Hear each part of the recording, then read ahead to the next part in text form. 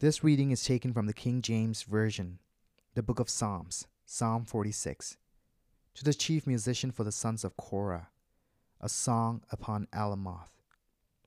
God is our refuge and strength, a very present help in trouble.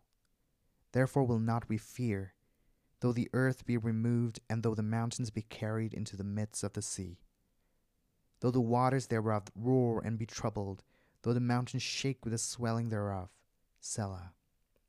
There is a river, the streams whereof shall make glad the city of God, the holy place of the tabernacles of the Most High. God is in the midst of her. She shall not be moved. God shall help her, and that right early.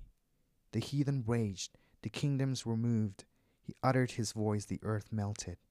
The Lord of hosts is with us. The God of Jacob is our refuge. Selah. Come, behold the works of the Lord, what desolations he hath made in the earth. He maketh wars to cease unto the end of the earth.